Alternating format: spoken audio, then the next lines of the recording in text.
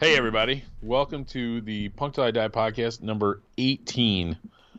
And after episode number 17, which was epic in scale, I think we're gonna do go back to the more of a normal stripped down, Tom and Neil episode. So anyway, I'm Tom, you know that. How you Yeah, doing, Neil? I'm okay, man. I tell you what, I'm exhausted after that episode yesterday. That That was was really something, wasn't it? that was a long one. That was a good one, though. Well, I hope It everybody was. else enjoyed It it. was. I tell you what, I hadn't laughed that much in a long time, and I felt like Rick was just one of the gang, at least by the end, man. Damn straight. It was, Yeah, it really was. We always say that this show is just like a couple of guys sitting around having a couple pints talking about punk rock stuff. He definitely didn't have a problem jumping right into the fray. no, man. And sort of from a perspective of somebody who actually, had some success in punk rock, Yeah, unlike you and I, just sort of fringers for life. But yeah, for no, sure. it was really great. And when we started doing this, I remember saying, man, we got to try to keep them around an hour. Around an hour, I think that's the sweet spot. People Yeah. commute to work; they can listen to it on the way there and back. That one went, what'd you say, about 2 hours and 10 minutes? 2 hours 10 minutes, and you know what? And I was actually tempted. We were thinking about it. Should we split it in two and make it two episodes? But sometimes that can be kind of a drag. And I think it's flowed together really well and hung up together Yeah, I really think well. so. As And it's a long one for sure, but it's good. well, and I think most of these are running, close to an hour and a half. I gotta think a lot of people listen to them in chunks. Um, Maybe don't just listen to them all the way through. But I guess I don't know, because when I used to listen to the Punk News podcast before I was on it all the time, I know a lot of times I would, if I was at work, I'd listen to a chunk of it and I'd have to stop and go do something else. And so well, I don't know that somebody's going to sit down. I mean, it's like I guess it depends on the kind of job you have, right, right? 2 hours and 10 minutes. Yeah, I mean, if you've got an office job and I you and guess you're just sitting at your desk all day, 2 hours and 10 minutes might help you to get from breakfast to lunch pretty easily. that's true. That's true. Yeah, Or if you have a really horribly long commute. yeah, yeah. But you and I made the executive decision, pulling back the curtain here a little bit. You and I made the executive decision that we didn't want to have a week where we didn't want to have a guest on two episodes in a row. So every time we had a guest on, we would do one where it was just the old guys shooting the BS. So we ended up having some bonus episodes because next week we're going to have another guest. So we're kind of, this is sort of a bonus episode, people. So Yeah, so enjoy appreciate it. Yeah, the bonus content, even though we're a little light on subject matter, but that usually doesn't necessarily translate into us not finding plenty to talk about. So, so who's the guest next week? Let everybody know. Who do we got? it's going to be Matt Swisher. He owns a couple of little record stores in Indiana and runs a label called Failure Records and Tapes. And he and I have become friends over the years, and I really like what he does. And he's like doing some cool stuff in rural Indiana. Sort of like the guy building the baseball field in the middle of the cornfield in Iowa. You If they build it, build they will it, come. And yeah. yeah, he's building it's kind of a cool scene over there. And So he's the guy putting on to him and that talk about show. He's the guy fourth putting birthday show coming up. he's the guy Yes, putting on the show with. down in Logansport. So yeah, Okay. we'll talk all about that and talk about. And he also put out we had BA on a few weeks ago from Sloppy Seconds, and Matt's the guy who's been reissuing a lot of the Sloppy Seconds stuff. Okay, gotcha. All right, that makes So sense. yeah, it's all well. And I made the joke, and I think I did while we were taping, about how like if you're involved with punk in the Midwest scene, you're only a couple degrees separated from everybody else. Right. It's just it's sort of I don't want to say it's inbred because it's not exactly inbred, but it's it's a relatively small scene. And I met Matt through a friend of mine, and much like you and I, Neil, we just hit it off, and he and I just started chewing the fat, and we have the ability to sit there for kind of hours on end and just shoot the BS too. So you've been down to this thing in Logansport before, I have. right? I've been to the birthday show. I've been to the record store, and he's putting out these series of 7-inch split 7-inches. And it reminds me so much of like my record collecting heyday, like 25 years ago. So I've become fairly obsessed with getting all these things. They just put out the fifth one last year, and that was Ringworm and Childbite. Childbite's a cool band from Detroit, real weirdo, noisy punk metal. Mm-hmm. Ringworm's a hardcore band from Cleveland.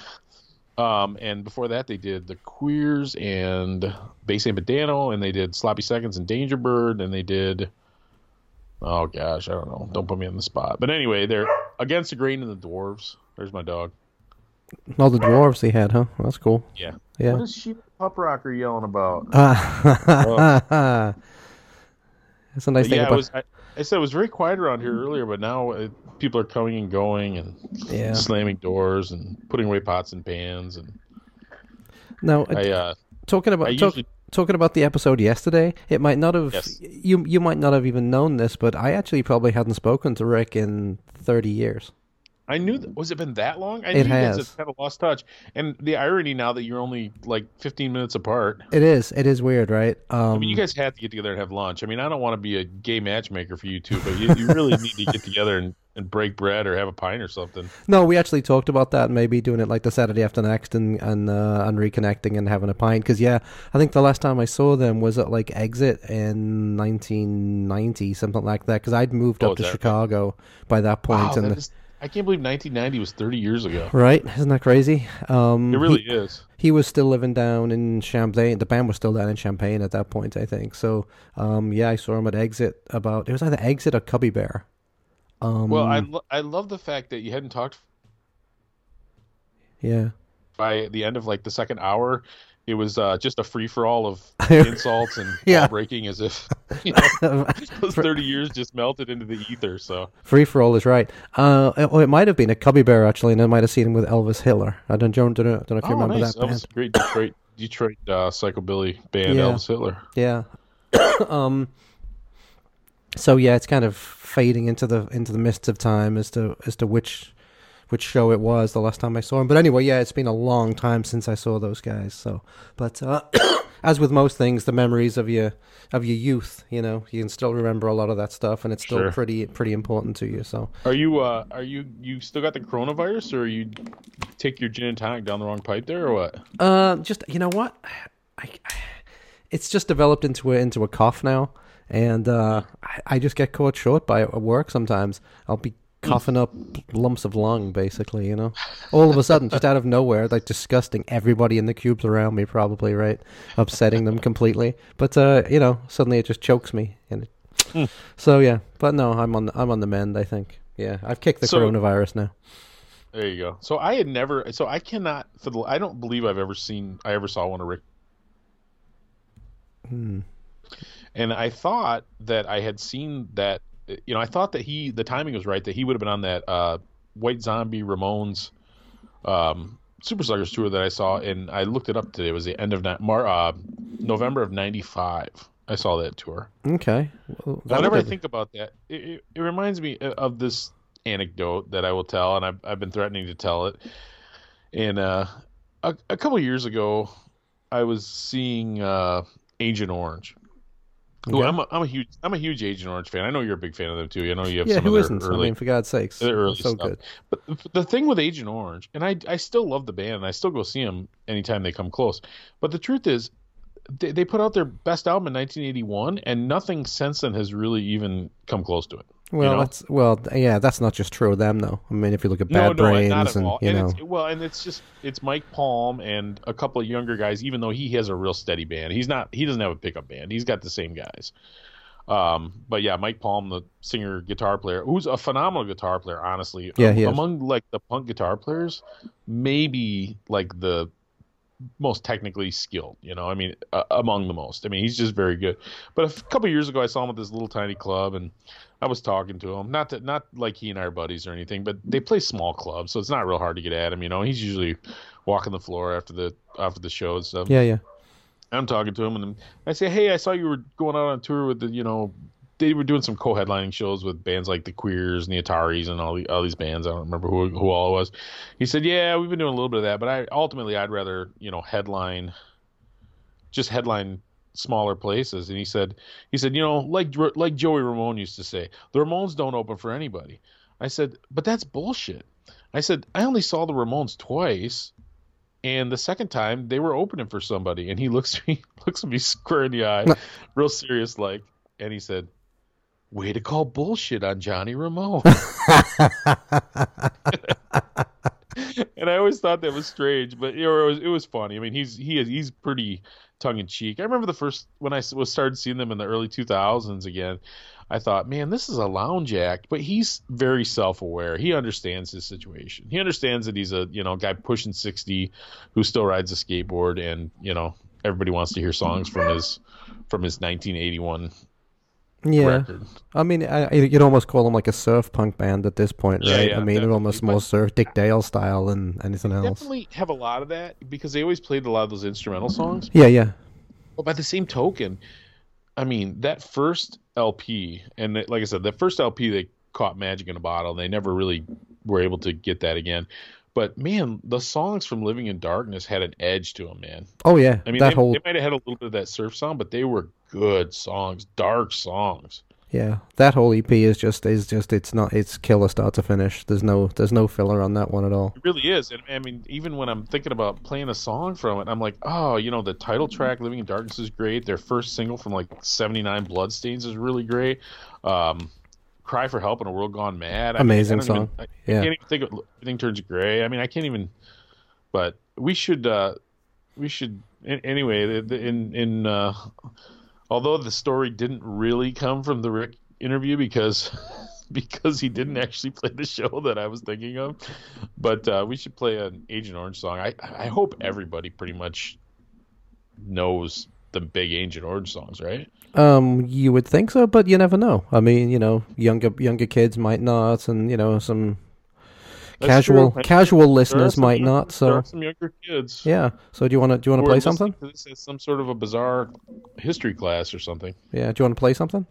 Yeah, let's do Bloodstains. Let's do their first single. That was about '79 or something, and they redid it for the Living in Darkness album. Yeah, and I believe if you The can riff. find, hold on one second. You talk amongst yourselves a second, Mm-hmm. because this, I believe, if you can find the original single from '79, let's see how much this sucker is going for these days, shall we?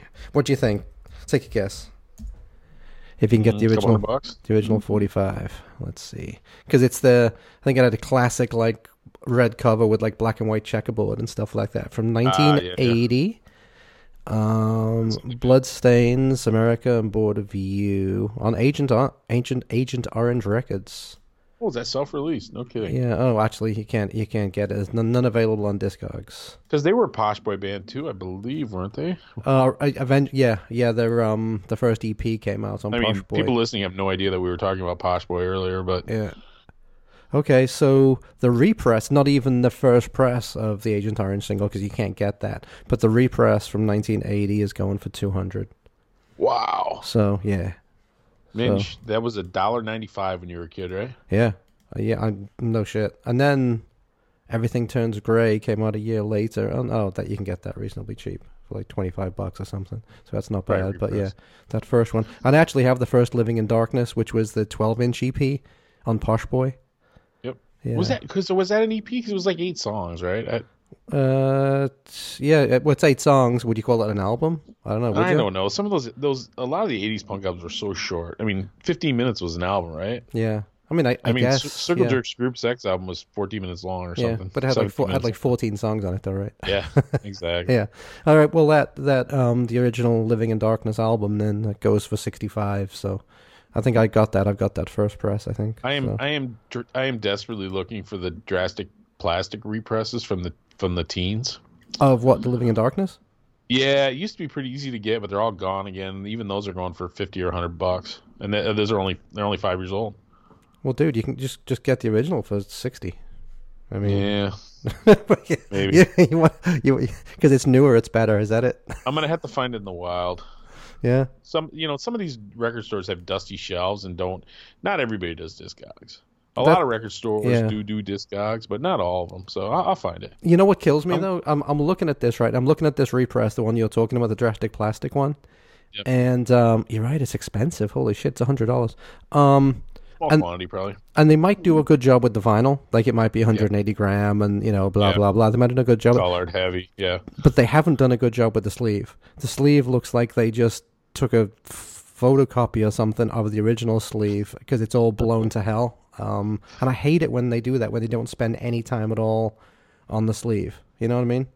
Yeah. Like you see that a lot sometimes when they'll repress an album, and they can't get to the original artwork, but you think they do a better job of doing a thing on the sleeve. Well, we've heard That's the a horror shame. stories of people losing the original artwork. Yeah. It was all that stuff was all before computers, and Well, fine, but I mean there are high end scanners. I mean you could get a really just get someone who knows what they're doing and spend a half hour on it, and you could get a really nice repro well, yeah, of the sleeve. but what happens with that stuff? I mean, okay, you were talking, we were joking, giving you a hard time about how your band McWilson in the '80s. You played like 4 shows, right? Yeah, 5 shows I think. Yeah, the last one 5 was with the shows. Digits, And as a matter of fact. and The you had Digits flyers. killed us. And you had and you had flyers and stuff, right? Yeah, we sure did. But what happened? What did you do with them? They got put in folders. They got stuck in crates, and that's the same thing that happened to artwork and everything else from that era. And once in a while, I'll be going through my basement and I'll find some cool stuff. I'm like, oh my gosh, here's the template I used to make my cassette from 1994. And it's funny, man, looking back in those days, like everything was like Letraset letters, pressed down letters, and Oh yeah. and like things cut out of magazines. Well, and I had like when we did our first tape, we had like these big, like these double-sized sheets of paper. So a normal piece of paper is what, 8 by 10 or something. So these are like 8.5 by 11, yeah. 16 by 20 or whatever, and we could lay out X amount of covers on there, and we had this clear. The thing I found was like this clear template that laid the words were on this clear like microfiche looking thing that laid over the acetate, colored thing at Kinko's, and just to make copies, and it was just. I mean, it's amazing when I look back the amount of work that I put into that stuff. Now it seems so daunting. Well, yeah. I mean, to do all that stuff, like now I just pay somebody to do everything, obviously. the computer just made all that stuff so easy. But yeah, when I first started out in the graphics industry, yeah, it was all done like that. It was all manual paste up and overlays and stats done with a stack camera and stuff like that. And Okay. it was all hand put together, and it was. You'd make copies until it got so faded you could barely tell what it was. Dude, and You'd make copies of copies. You'd forget which one was your original. And your best friend was the guy that worked in the copy shop who would run off like 200 copies. I mean, because we did zines, right? I've talked about that before. Yeah, we did skate zines, but yeah, all that stuff was hand done, and then you would take it to the copy shop, to Kinko's or whatever, and after hours, and maybe Clark would run off 200 or 400 for us, whatever it was, and then we'd Charge spend you for 50. Yeah, and then we'd spend a week folding and stapling and shit. Yeah. That was always no fun. Till your hands were black. Yep. Yeah. With ink. Yeah. Yeah. Those were the days. I'm totally there with that. But yeah, we've talked about this before. I love the good cover art, but man, those old black and white, that means something to me. That old black and white look like they're hand folded 7-inch. Yeah. Covers. That was my salad days. Anyway, I'm sorry, man. I took you completely off. What are we doing? Off topic. No, you got to play the song. We're playing an Agent Orange. No, that's all right. Let's do Agent Orange Bloodstains. Even though I'm regretting not doing Living in Darkness, but let's do Bloodstains. Well, we Living in could Darkness do both if you want. They're pretty damn short. Some other time. Now let's do Bloodstains. All right, Bloodstains by Agent Orange from 1980.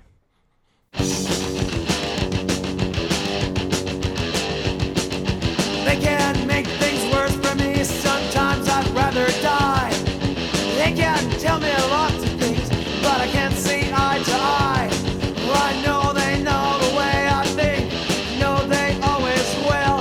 But someday I'm gonna change my mind. Sometimes I'd rather kill. Bloodstains, straight kills, fast cars, cheap thrills, nice girls, fine wine. I lost my sense, I lost control, I lost my mind.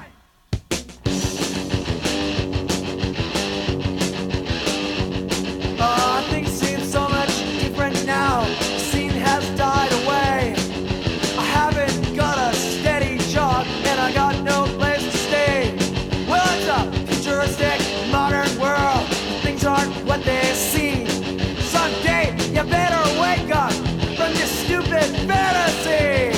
Bloodstains, straight kills, fast cars, cheap thrills, nice girls, fine wine. I lost my sense, I lost control, I lost my mind.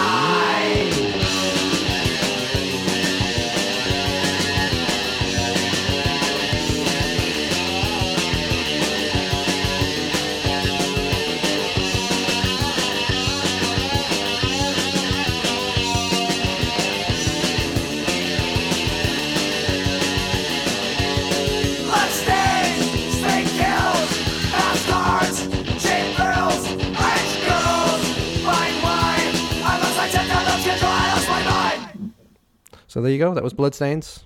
Agent Orange, fantastic band. Go see them if you get the chance. They tour probably a couple times a year. They're always here, basically. They used to come through Grand Rapids almost every year. I haven't seen them for a couple of years, but they're not a real big draw anymore. No, they're not. Well, I think it's one of those things. We were talking about this yesterday. I think that some bands. I think with Agnostic Front, we were talking about it. They just don't draw that much anymore because they're here like at least once a year, sometimes twice a year. So it's not. I have not seen Agnostic Front for 20 years, but and I would love to see them. And the Detroit show with Sick of It All, which is a great bill. Sick of It All is another band that's been around for over 30 years, and they are great. Mm-hmm. They're still a great live band. These geezers, man, they have the energy. You look at these young bands, they stand around staring at their shoes. These guys are all over the place. Yeah. That guitar player, because the guitar player and the singer are brothers, and I can't think of their names right off the top of my head. But that guitar player, I mean, he's like freaking Air Jordan, man. It's amazing. But anyway, I digress. But yeah, they're playing the Shelter, a great venue in Detroit, but it's on a freaking Monday night. Yeah, they're playing Subterranean here, which is another tiny venue. Tiny. I think they're doing a weekend in Chicago, actually. Yeah, let me pull that one up. The problem is there's so many shows coming that, we've talked about this. I'm gonna have to be selective. I mean, I can only make so many runs down to Chicago or Detroit or whatever. Yeah, no shit. So they're playing a Sunday. Local shows sort of get the priority, even though they're usually not quite as good as the out of town shows. Yeah. So they're playing on a Sunday here. So I got Amyl and the Sniffers on the Friday, Agnostic Front on the Sunday, Anti-Flag are playing the following Thursday, and then I've got the granddaddy of them all, the Kings of Psychobilly, the Meteors are playing at Reggie's on the Friday. So there's like 4 shows in a week there. Yeah, Amyl and the Sniffers. That's too bad that Meteor show. So actually the Meteors are on Friday, and I feel like there's something on that Saturday. Oh, that's the GBH is on Saturday. Which to me is a huge one because I've never seen them. Yeah. So that's too bad the Meteors are coming because I was actually going to try to talk you into going to Detroit to see GBH, and we'd go see GBH and MDC and then hit Lansing on the way back because there's a show in Lansing on Saturday night. But even worse than that, I feel really bad for the Coffin Cats. Because the Coffin Cats were playing the Brower House on that same night, and that's been booked for months. And it just so happens that the Kings of Psychobilly, they're doing Thursday here at a tiny little place. Yeah, but they're just playing. So wow, they're having those two. Wow, too bad they couldn't combine that, huh? Right. But yeah, so the Meteors are playing the same night as the Coffin Cats. So I doubt if that many people are going to be going out to the Coffin Cats that night. That's a shame. You think, or do you think? Who knows how many people remember the Meteors? Oh, a lot. I mean, how many guys in their late 50s are going out to shows? Very few. The psychobilly scene is pretty intense. Like the people who were into it are really into it. So I don't know. And they're playing the Rock Club. They're not playing the small side of Reggie's. Dude, what's the point of having creepers if you're only going to wear them once or twice a year, right? Yeah. Get out that leopard print lined leather jacket. There you go. Yeah. But yeah, no, here too, and I don't know if it's as good as it used to be, but there used to be a really good rockabilly scene here, and sometimes it'd be punk and rockabilly kind of combined shows, and you get a weird crowd out. I like those rockabilly cats. I got nothing against them, but it's not my scene, I know you're a little deeper into it than I am. One of the funny things is, like, there's a real big traditional rockabilly scene in Chicago, but it's kind of weird. Yeah. Like, those traditional rockabilly guys who were just into stuff from the 50s and 60s, like, they probably won't go to the Meteors. They won't go to a psychobilly show. Really? It's really weird. Yeah, it's really weird how there's like a huge dichotomy right there. Rock Club. I wonder how many they'll get in there. Rock Club holds about 500 packed. Yeah. Well, I'm hoping they get a couple of hundred. Yeah, a couple hundred at least. Hope so. Because I think the thing with Reggie's, and I'm not sure because I love Reggie's. It's one of my very favorite clubs in the city. Is I think the owner just maybe kind of books what he wants. Yeah, I think so. Yeah, maybe doesn't fear. It's not a purely capitalistic venture. He's willing to maybe not make much money if it's something he likes. But I'm not positive on that. That's just my speculation. That's the way the pyramid scheme in Grand Rapids used to be too, but I think after a while they're like, we can't just book bands for 80 people, Right. The same 80, by the way. The same 80 old farts every old punk rock show. Right. So I can't hardly hold it against him for not booking my favorite bands, but it does suck that I have to drive everywhere. Now, how far is it to Detroit for you? I have tickets for also Anti-Flag, which I'm sure is probably... What's that? How far is Detroit for you again? Detroit to what? Like a 2-hour drive? It's almost as far as Chicago. Oh, it is. Holy shit. Pushing 3 hours. Okay. To like the heart of it. Yeah. But it's a lot easier to get to than Chicago. There's no time change. It's straight down the highway. Mm-hmm. Which is good and bad because on the way back, trying to stay awake at like 2 o'clock in the morning when the highway's just that black straight highway. That was a pretty sad story yesterday talking about that, huh? I had no idea that Digit's story was going to go there. I mean, how many times could you have had that same outcome? Because I know with us, man, we always, living where we lived, we'd always go to Detroit and Chicago, and it's about a 3-hour drive, and we didn't really have any money, so we usually drive back. Right. And it's horrific. I remember the last time I did that Detroit thing, I did it twice. One year with my daughter. We drove out down there. It was before she had a permit or anything, so I had to do all the driving. And, man, I get to Lansing like an hour from home, and I was fighting it. You're doing that thing where you're like, oh, man, I can't do it. Yeah, it's starting to drop off, yeah. And it doesn't make it easier that it's like one long straight road with nothing to look at. Just pretty much. Just cornfields on either side on the way down to Champaign. Yeah. It's just a dull drive. Yeah, I played down there in the late 90s. And I wish I knew what the name of the place was, but I have no recollection. We played out of state only a very few times, honestly. And we made friends with a band down there, and I can't remember what the name of the band was. Anyway, it doesn't matter. I'm not being helpful at all because I don't remember any of the details of it. But it was Champaign-Urbana. Well, a lot of the clubs I used to go to when I lived down there, but I left in '89. Mabel's was the big one. That was the big one. I think 98 we played down there. Was it something like something Pig, the Blind Pig, or something like that? Does that sound familiar? I have no recollection. All right. I wonder if I have a flyer somewhere. Probably in a crate somewhere. Thirsty Pig, something like that. Anyway. Maybe. I'm not sure. But so you had to play somewhere. Oh no, go ahead. I was going to say you were talking about weird gigs before with that Ramones thing, right? So that Ramones show, the Ramones were opening for White Zombie, which White Zombie was pretty big for a couple of years, and Johnny and Rob Zombie were friends. As a matter of fact, I think Rob Zombie is one of the guys who was like right there at the end for Johnny. Yeah. Because he moved out as soon as the Ramones split up. He moved to LA. But so it was a real weird scene because I think most of White Zombie was hardly like the heaviest heavy metal band, but they were definitely a metal crowd band, and I don't know that it was a super good fit on that show. We were there more to see the Ramones, obviously, and it was a good show. It was only a half hour, 20 minutes from home at a small hockey rink. It was cool, but you made me think about some weird pairings I've seen over the years. Because back in the day when rock and roll was king, it wasn't so necessary. But nowadays, I notice a lot of weird pairings again. I see punk and metal bands playing together all the time, and I know that never happened in your youth. Well, so when you went to that one, did you stay for White Zombie, or did you leave after Ramones played? The thing I must say in defense of White Zombie is they always had a pretty entertaining stage show. Okay. Lots of pyro. I mean, they put a lot of effort into their stage show. It wasn't just some, four guys staring at their feet playing music. Yeah. How about you, man? What do you got? You see some weird bills over the years? Well, yeah. I mean, one that comes to mind, and it's not so weird, but I think it was a couple of years ago. I saw it was on St. Patrick's Day, and I saw I went to see Tiger Army. Because they were playing, but Dropkick Murphys were headlining. And I can take or leave early Dropkick Murphys. I don't hate them, but I love the first couple records. Yeah, but I'm not a fan now.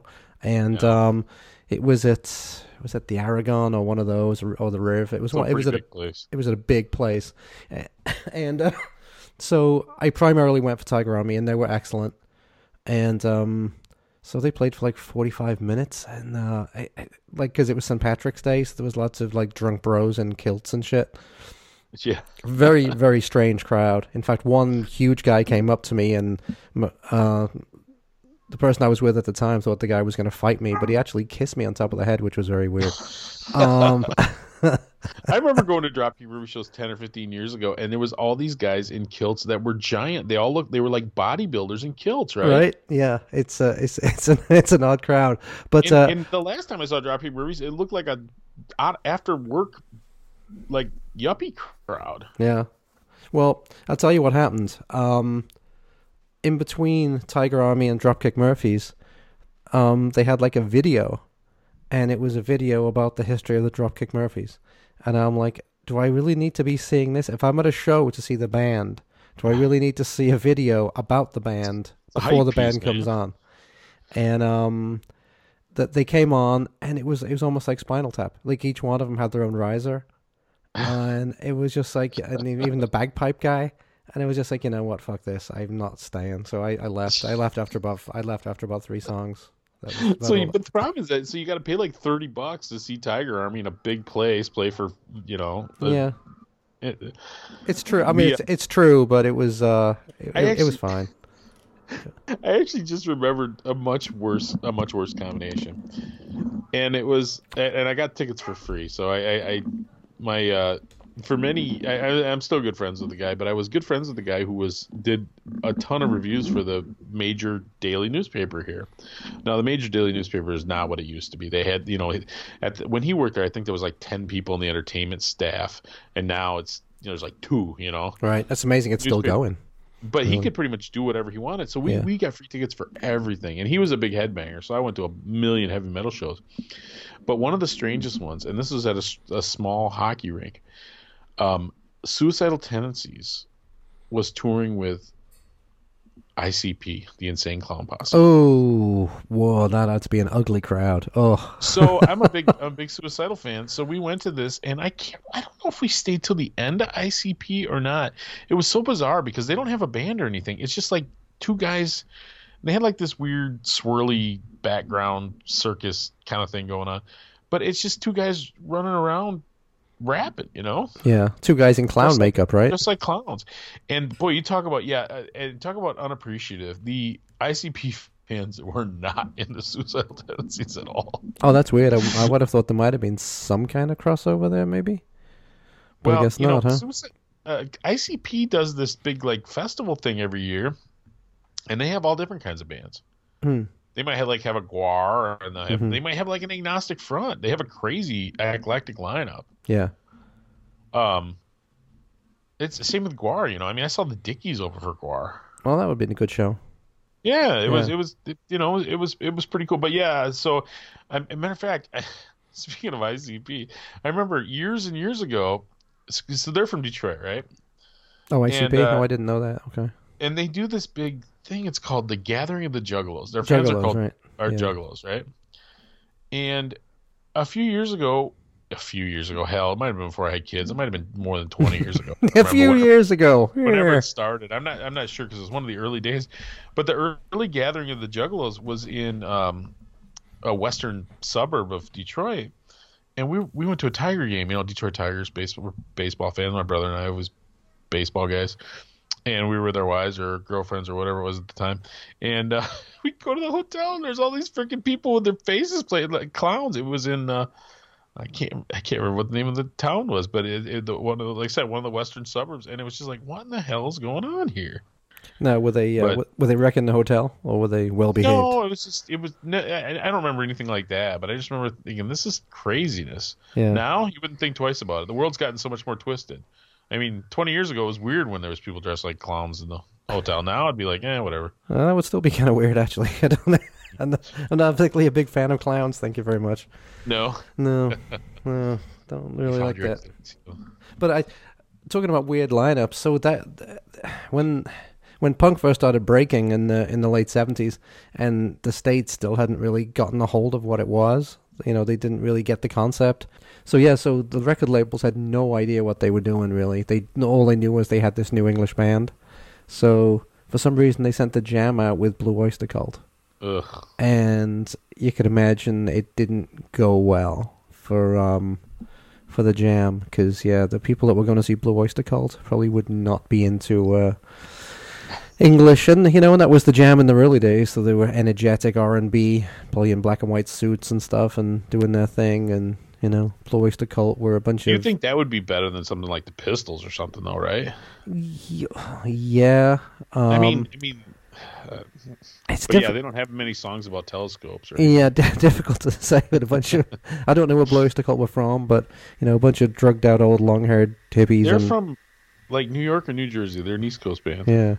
With flares and my only cowbell. interest they had one of the guys in Blue Oyster Cult was like a second cousin or something to Howard Stern. Oh, is that right? So there's actually one of their albums, I don't know which one, but has like a spoken word intro by Howard Stern on one of the songs. Oh, that's a claim to fame, I guess. I mean, it's not as good as Burning for You or Godzilla, but it's all right. They actually played Taste of Skokie a couple of years ago. Nice. But I always make fun of that, but probably for the band, it's actually not a bad gig at all, because you don't have to 5,000 people or something. Well, exactly, and you probably get a guaranteed money, right? Yeah, so it's free, right? Yeah, so it's not like you're playing a bar and you're hoping people show up and you just get a percentage of the door or whatever, So which Blue Oyster Cult song are you gonna play? I only know one. And that's that Don't Fear the Reaper song, and that's because my brother used to play it fucking constantly. Because my brother was, he's 7 years older than me, so he actually, he got the Pistols album when it first came out. He actually went to a punk show before I did. He went to see the Stranglers in mid-'77. But he never really got into it that much. But you got to know Burning for You. I'm burning for you. I mean, that might have been a bigger hit than No Fear the Reaper. No, sir, I do not know that. And Godzilla? You don't know Godzilla? No, sir. Oh my gosh! I don't think Blue Oyster Cult actually had any hits in England. I'll be fair. Apparently, you should have went to Taste of Skokie. You could have heard all three. yeah. Taste of Skokie to see Blue Oyster Cult. I think War were playing as well. So yeah, I'm sure that would have been that? War. WAR. Oh, nice. Who is that? Lowrider, no, right? no. What did they do? Was that Lowrider? Yeah, Lowrider. That's it. Yeah, and I'm sure there's like nobody from the original band in it. I don't even like JFA's cover of Lowrider. That's how much I don't care about that song. Well, actually, that's a good. So, what do you think of JFA? JFA were always one of those bands to me that were just kind of almost too weird to really get into. I like the concept of them, but I dig them. I mean, I don't know. I thought they were pretty much a straight up punk band. Were they from Arizona or something? They're from somewhere weird, weren't they? Yeah, they were skaters from Arizona. Yeah. I've got their first EP, but back then I used to buy anything that had skateboards on the cover. There you go. So that's the reason I bought it, and actually I'm kind of glad I did, because that Blatant Localism EP is actually that's worth some cash these days. But yeah. So you better play a song. We're much further into this than you thought we might be. We thought we might be. Sorry, coronavirus strikes again. I am going to play something classic. I'm going to go back to. Boy, surprise! Yeah. Well, we'll do something newer next week maybe or something. But yeah, I'm going to go back to 1978, one of my favorite albums probably of 1978, when I only had like 4 albums. It's off the First Generation X album, and this song is called 100 Punks. So love it. Yep. So enjoy.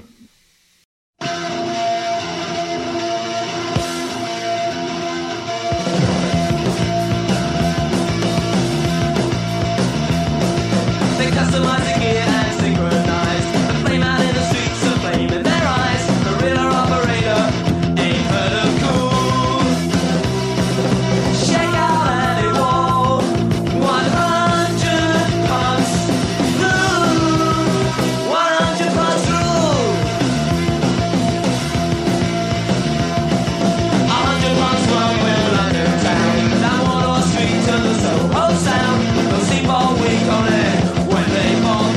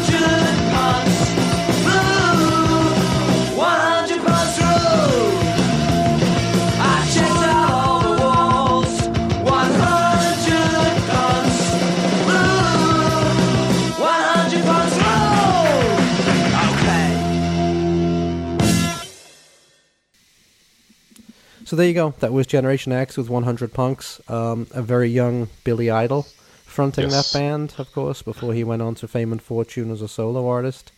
But yeah, what a lot of people don't know is that before Generation X, even he was in the band Chelsea for a while. He would play guitar in the band Chelsea for a couple of gigs, and then him and Tony James decided they wrote better songs than Gene October, so they left Chelsea and formed Generation X, and the rest is history. So, if any of you are not following the Punk Till I Die Facebook page, which is kind of taking on a life of its own, I think. Kinda, yeah, it has. Yep. We try to put some stuff on there, but Neil put his collection of the King Rocker single, right? Right, exactly, yeah. So you got all 4 different colors. It took you like 41 years to get them all. Yes. But there's a picture up of a little bit of vinyl. And actually, what I might do, Anybody hasn't checked that out yet. So yeah. And that is what that's the Punk Till I Die podcast. Punk Till I Die podcast on Facebook. The email is punktillidie77@gmail.com. Yeah, so We haven't got any good hate mail lately, so yeah, so drop us a line, and seriously, Okay. you know, and if you're out somewhere, if you're at a gig or something, and want to review it or do anything to take some photos, whatever, you know, we'll be happy to if you put want them to up. give us free content, we'll gladly take it. Yeah, for sure, for sure. Yeah, that would be cool. But yeah, maybe I'll take a picture of all my Generation X singles because I think I got everything they ever put out. So So they only did the 2 albums. they did 2 albums. Well, they did the 2 real albums as Generation X, and then they kicked out the guitarist and the drummer left, and then they got some like session guys in, and they did do a 3rd album just under the name of Gen X, called Kiss Me Deadly. And yeah. and that's got Dancing with Myself, the first version of Dancing with Myself on it. Okay. But I think it's got like Steve Jones plays guitar on some of it, and like so it wasn't a real band at that point. What's you like Billy Idol solo? I got a love-hate relationship with Billy because I love Generation X so much. I did enjoy the first 2 Billy Idol albums. I have to admit. That'd be the self-titled and Rebel Yell. Yep. But after Rebel Yell, I kind of started to Whiplash lose a little Smile that came out. Boy, that would have had to be about 85, 86. bit. Yeah. I was a young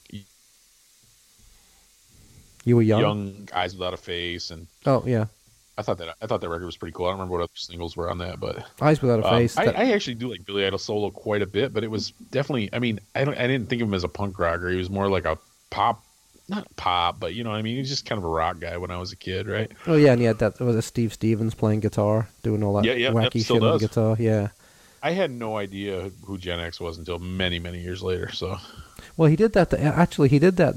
Him and Tony James, who was the original bass player from Generation X, they actually did that thing last year with Steve Jones and Paul Cook from the Sex Pistols.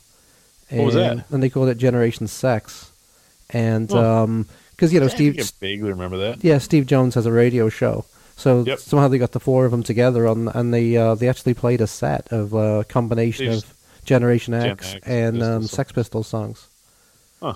So no, it wasn't the classic Sex Pistols songs. It was like the stuff that Steve had written on Greatest Rock and Roll Swindle, like Silly Boy and shit like that.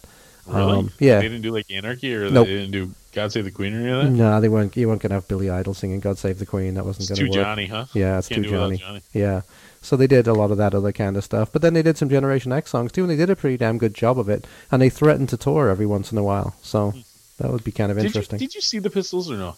No, God, no. No, they were long gone. I mean, they broke up January 78, and I refused. So you were only 15 or something. Yeah, and and that was in San Fran, right? So they hadn't toured England Yeah. since mid 77.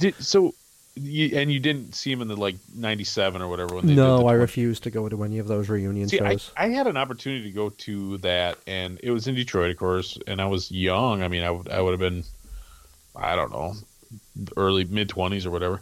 But yeah, I didn't go either, but now I really regret that I didn't. See, I don't. I that's funny. I don't really, because unlike, people might ask, well, you went to see the Buzzcocks or you went to see this or that, but the Buzzcocks were still recording new material and they were still alive, an active band. And not playing hockey rinks. Well, yeah, when the Sex Pistols made it very clear, they were purely touring for the money. They weren't going to put out any. They weren't going to put out any new stuff and they weren't even a real band. It was just purely being done to make some cash. So I had no interest in seeing that. Well, if it wasn't for that template, we wouldn't have the current Misfits reunion, right? Well, yeah, there's good and bad there, right? I guess, right?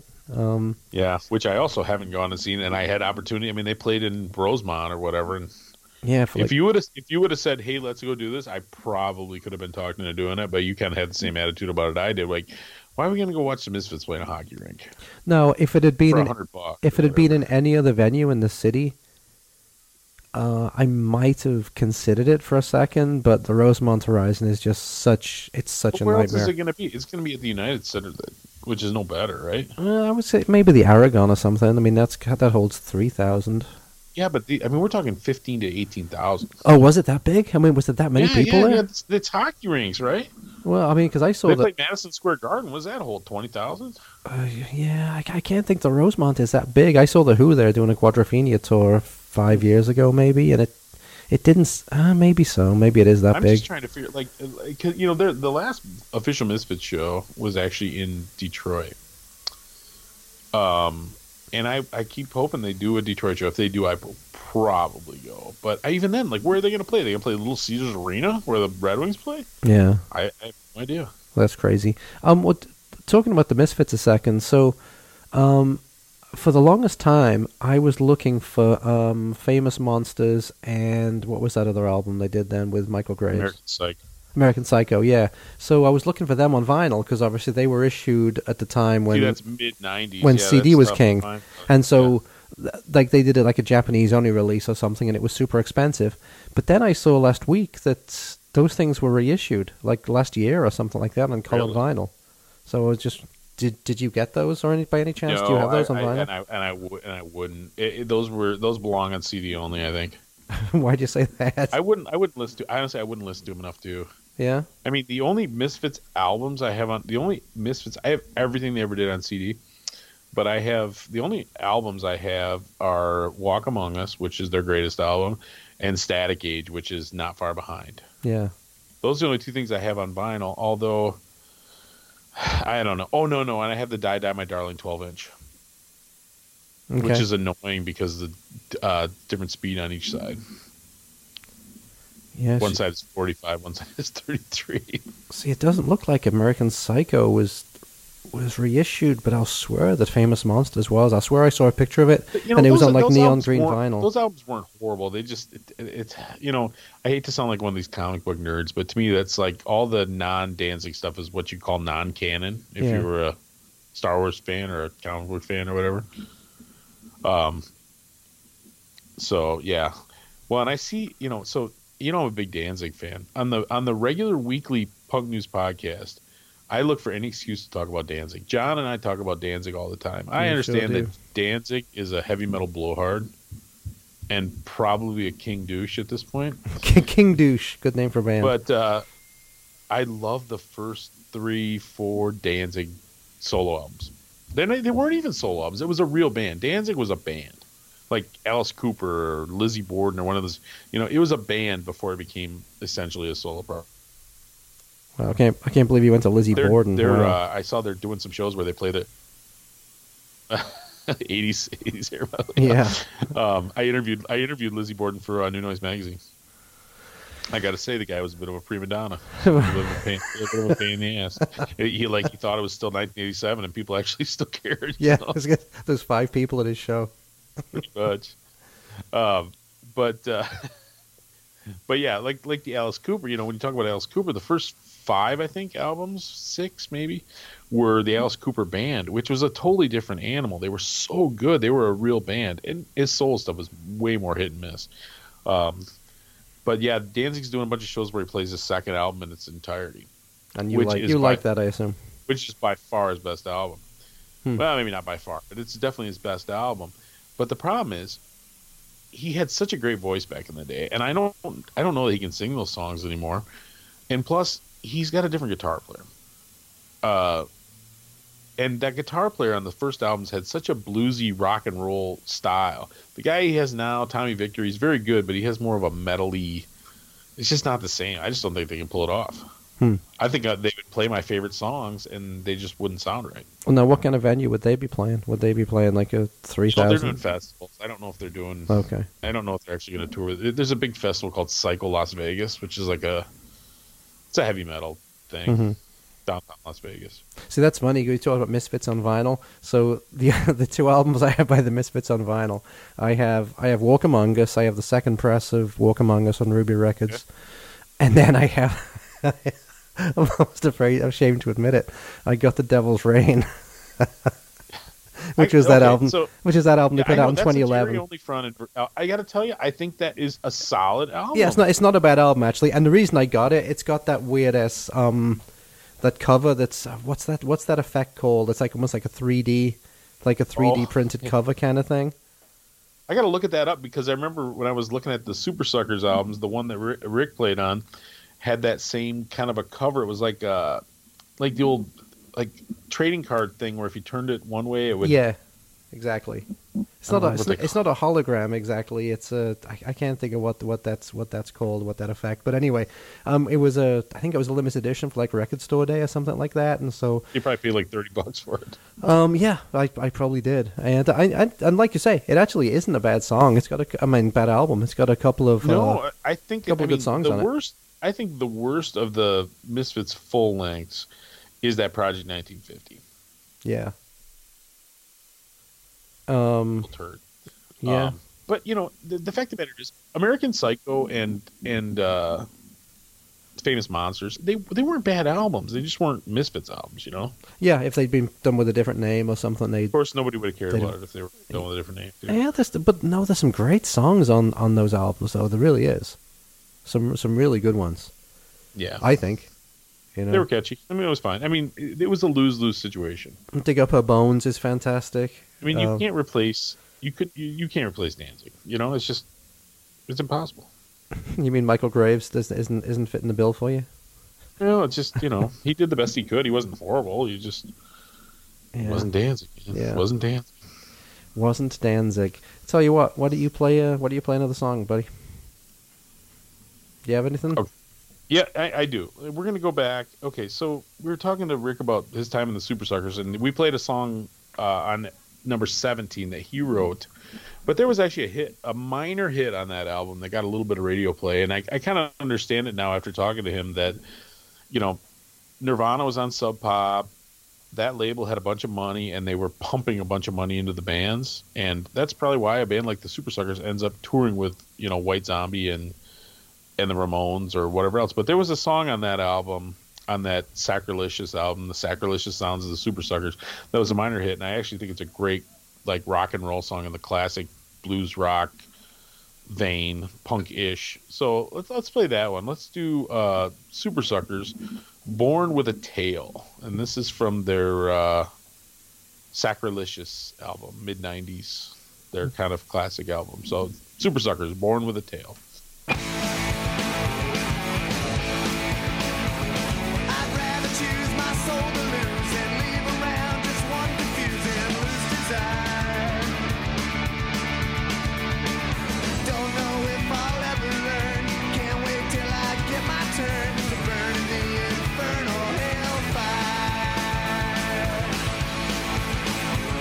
I'm waiting for my last ride while the bugle of my backside blows blues.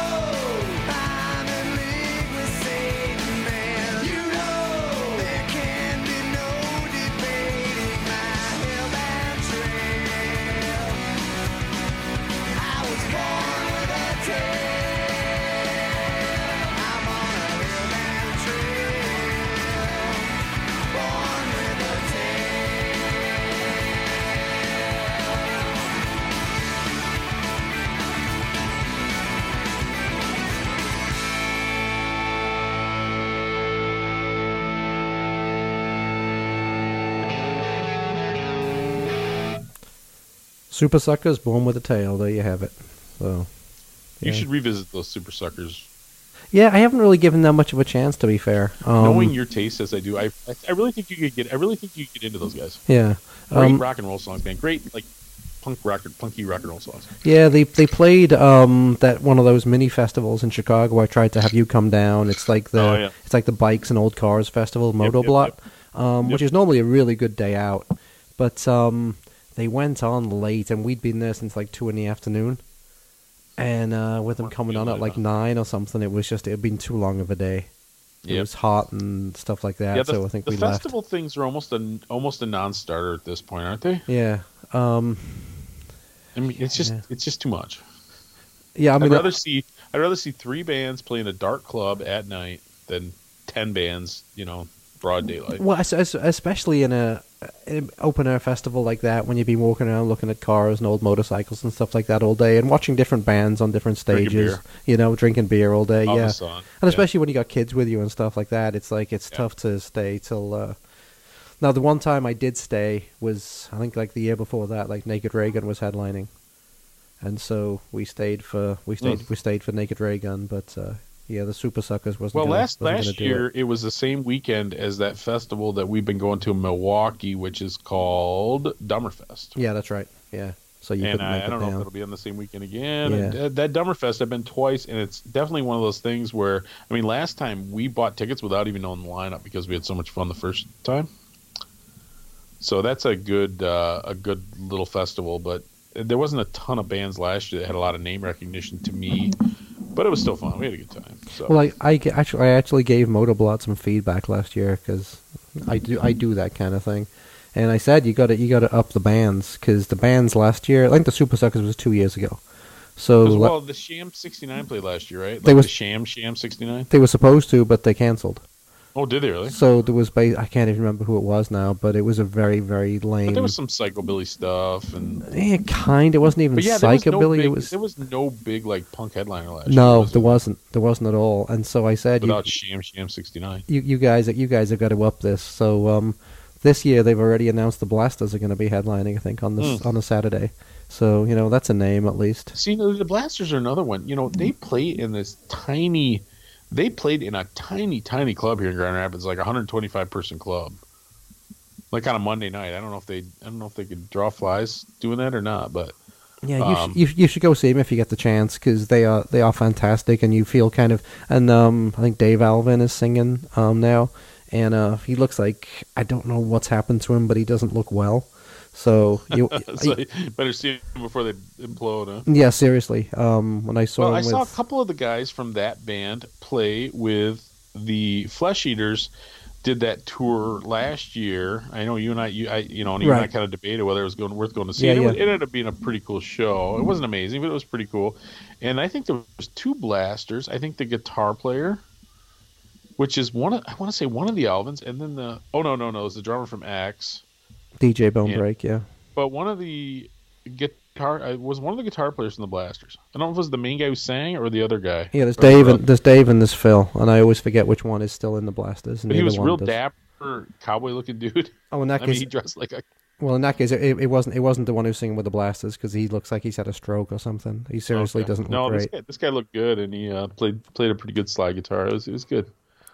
Yeah. So, but anyway, it's the majority of the original band as well. So it's kind of you feel like you're kind of watching history because I mean they were right there, right at the beginning of LA at the punk rock scene in '77. They kind of that John Doe book that you and I both read, or Yeah. I read and you listened to, or whatever it was. That was I know they were a band that everybody kind of looked up to. I think. Yeah, it was X and the Blasters. But they, they definitely exist at that weird intersection of they basically were just a rock and roll band, but they could kind of kick out the jams hard enough that they could kind of cross over to that punk scene, I guess. Well, it's funny. I got to be friends with a lot of the early Chicago rockabilly guys because it was the same thing. Because even though I was punk and they were rockabilly, it was still we were kind of looked down on by everybody else, right? Sure. So we like kind common enemy. Yeah, I kind of bond together, and that's exactly what happened. So, and plus I've always liked rockabilly, so there was it was a good mix right there. Man, you like rockabilly, you like ska, you like everything as long as it's old, huh? Yeah, just not metal, right? Yes.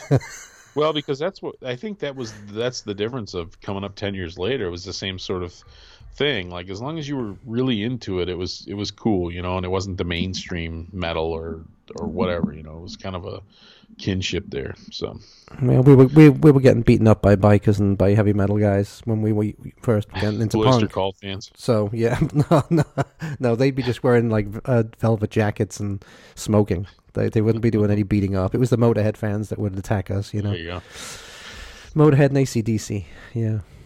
So I think I think maybe this is the one. Maybe this is the episode, Neil, where we actually do an hour. we just do an hour. You think we've run out of steam, buddy, after yesterday? I think we're there. Well, it was like I said, this is definitely a different type of thing than that, and that was a load of fun. I hadn't laughed that much in forever. It was a really good time. Yeah, if we did that we could definitely not keep up our hectic pace. If it was like that every time. Yeah, no shit. If we did 2 hours every week, yeah. Go home to have to sleep all through Monday. Yeah.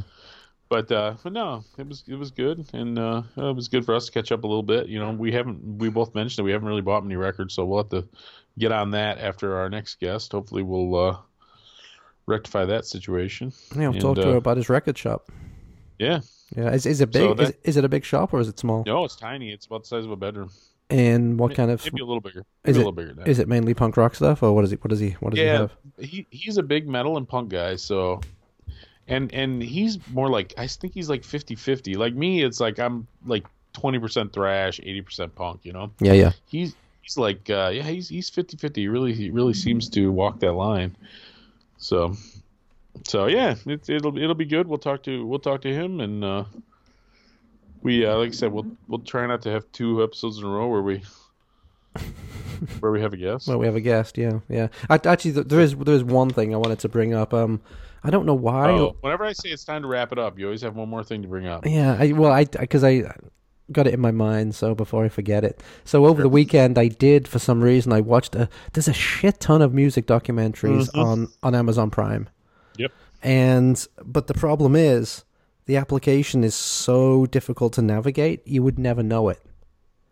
So the way I found them was, I think I just looked up some like punk documentaries or something like that, and then, or maybe it was a Sid and Nancy documentary. But as soon as that comes up, then it shows you, other people have also enjoyed. And so that's how I found. You just got to find one to get down the rabbit hole. And so that's how I found that there was a shit ton of like punk rock documentaries on it. So well, what do you recommend? Anything you recommend? Well, let's see. What did I watch? I watched What We Do Is Secret, the Germs story, and that's not a documentary. It's a movie, but it's actually really, really well done. Right? You've seen that. I like that. I enjoyed that too. Yeah. I got a fresh insight into Derby Crash, now. So that was very well done. And then I saw a documentary on Radio Birdman, the early Australian punk / rock band. Interesting. It made them out to be. I mean, and it's funny. You'd think doing their own documentary, they wouldn't want to slag themselves off, but they come off as kind of being dicks. Did they do it themselves, you think? Well, they participated in it, right? Well, they were being interviewed all the way through it. I mean, so the different band members, and there's like 6 or 7 band members. There was a lot of people in that band. But, they come off as kind of pretentious dicks, to be fair. But it's worth watching. If you've never heard Radio Birdman before, it's worth watching. And then I saw one called Punk's Not Dead, which was interesting. They had a lot of different stuff from the beginning right through like modern American punk. You know, nothing earth shattering, but it was kind of well done. It was about an hour and a half, 2 hours, something like that. It's worth watching. But yeah, the Pennywise guys don't come off real well on it. But it had some good later interviews with Charlie Harper and Dick from the Subhumans, which you don't see him interviewed ever. And yeah, they Dick probably Lucas just think he's a homeless guy. And that's exactly how it looks, man. It's frightening. He's been in this band that's been at the forefront of the anarcho punk for 40 years now, and he looks like he just a homeless guy that he rolled out of the gutter to speak. He definitely seems to walk the walk, right? Oh yeah, he lives it. He lives it, and so does Charlie Harper. Of course, he's probably pushing 70 now, and he's still out doing Charlie's it. in his 70s. Yeah, I think he's 75. Still doing it. Yeah, boy, yeah, he's funny. He's like the hero of every, kind of like a Lemmy, almost a Lemmy like figure, just like, man, if this guy can do it, I can do it. If this guy can find the strength to power through, I can power through. Good old Uncle Charlie.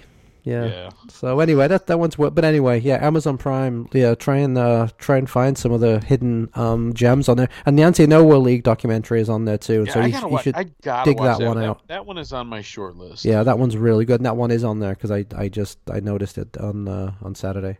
Because the one I just watched Danny Says, which is about Danny Fields, who was the early Ramones manager. But he has an interesting story. Kind of, he's like a Jewish kid from New York or whatever, and he just ended up going out to San Francisco, and I think he dropped out of Harvard or something like that, and he signed the Stooges and the MC5 and stuff back in the day, and it was kind of cool, but unfortunately it doesn't have enough Ramones. It only gets to the Ramones at the very end. Oh, that's weird. But it's an interesting documentary, but it's definitely more about his life and he is a larger than life character. He's in his real early 80s now. He's an old guy. Still alive? Okay. Yeah, I think. Well, I mean, he was when they made the video, the documentary a couple years ago. But as immortalized by the great Ramones song, Danny Says, yeah, ruined by the production of Phil Spector. But but anyway, if you're a music fan in general, that one was pretty cool. That's the only one I've seen recently. All right, but I have this new like Amazon Echo thing that's got like an 8-inch screen on it, so I can just like lay in my bed and set the TV on my belly now. I don't know, it might open up a whole new world to me. Yeah, that's cool. Yeah, I guess. Go for it. It's probably like a spy device essentially. Yeah, it's listening to everything you say. Do I have to throw a blanket over it if I plan to do anything risque? I would put it in the bathroom. Well, that's what I like to do. Never mind. That's too much information, buddy. I tell you what, talking about that, I'm going to play a last song. I'm going to play, the song is called Whips and Furs by the Vibrators. So, excellent. Yeah, going back to 1977 off their first album, Pure Mania. Mm-hmm. Fantastic record. Classic. Yep. So, Whips and Furs by the Vibrators.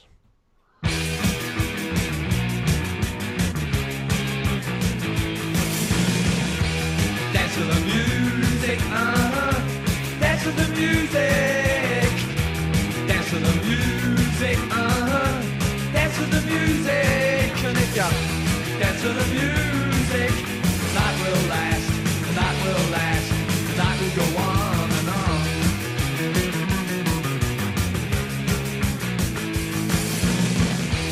Drive the black Cadillac, whips and furs in the back.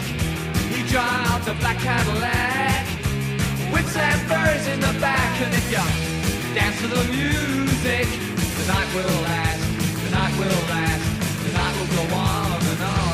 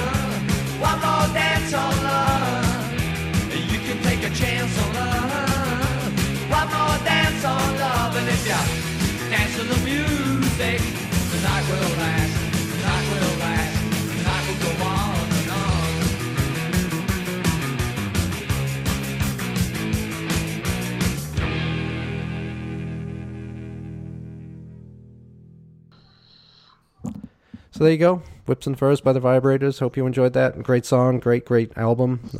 Punk staple, if you were. So Yes. Yeah, and Pure then- Meaning is great. And they still tour every once in a while. You'll still see them Whatever's coming left out. of 'em. Even though I think the drummer might be the only original member left Yeah, now. I don't But think it's very authentic at this point. yeah. But, So yeah. I mean, if you're going to watch a cover band, you might as well watch a cover band do Vibrator songs. yeah, that's very true. Probably Better playing than, them, playing them too fast, probably. But better than working with Harvest, a loving tribute to Neil Young or something, right? it. Oh Jesus! One of my most hated artists of all time. Next time we'll talk about that. I'll give you my top 5 of most hated bands of all time. There we go. Yeah. That'll be our talking point next time. Is that Matt next week theoretically, as long as all it all works out, and yeah, definitely a little more subdued this week than I shouldn't even say this week because this has actually not even been a week, but it definitely a little more subdued today than last time. We just can't keep up that manic pace. No, yeah, 2 hours yesterday was a lot. Yeah. Yeah. So anyway, hey, thanks for listening, everybody, and Punk Till I Die podcast on Facebook and Punk Till I Die 77 at gmail.com, and we'll talk to y'all again soon. Yep, you got it. Stay free, everybody. Okay, bye. See ya. Bye.